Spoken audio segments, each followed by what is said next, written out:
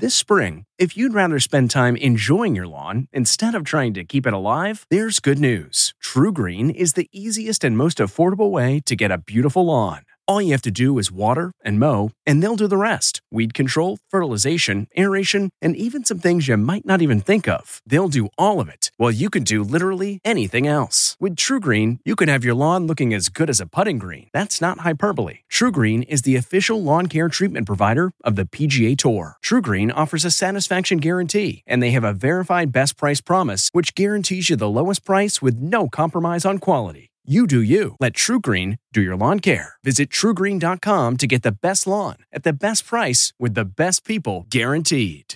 Tuscan-style pot roast. From the kitchen table in New York City, I'm Rachael Ray, and this is Rach on the Radio.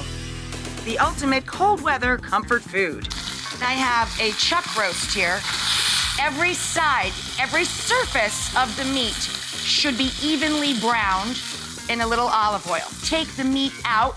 Turn the heat back a bit. We add some butter. Throw in your herb choice, bay leaves, garlic, carrot, celery, and onions, bone broth or beef stock, and slide our meat back in and pop this into that 325 oven.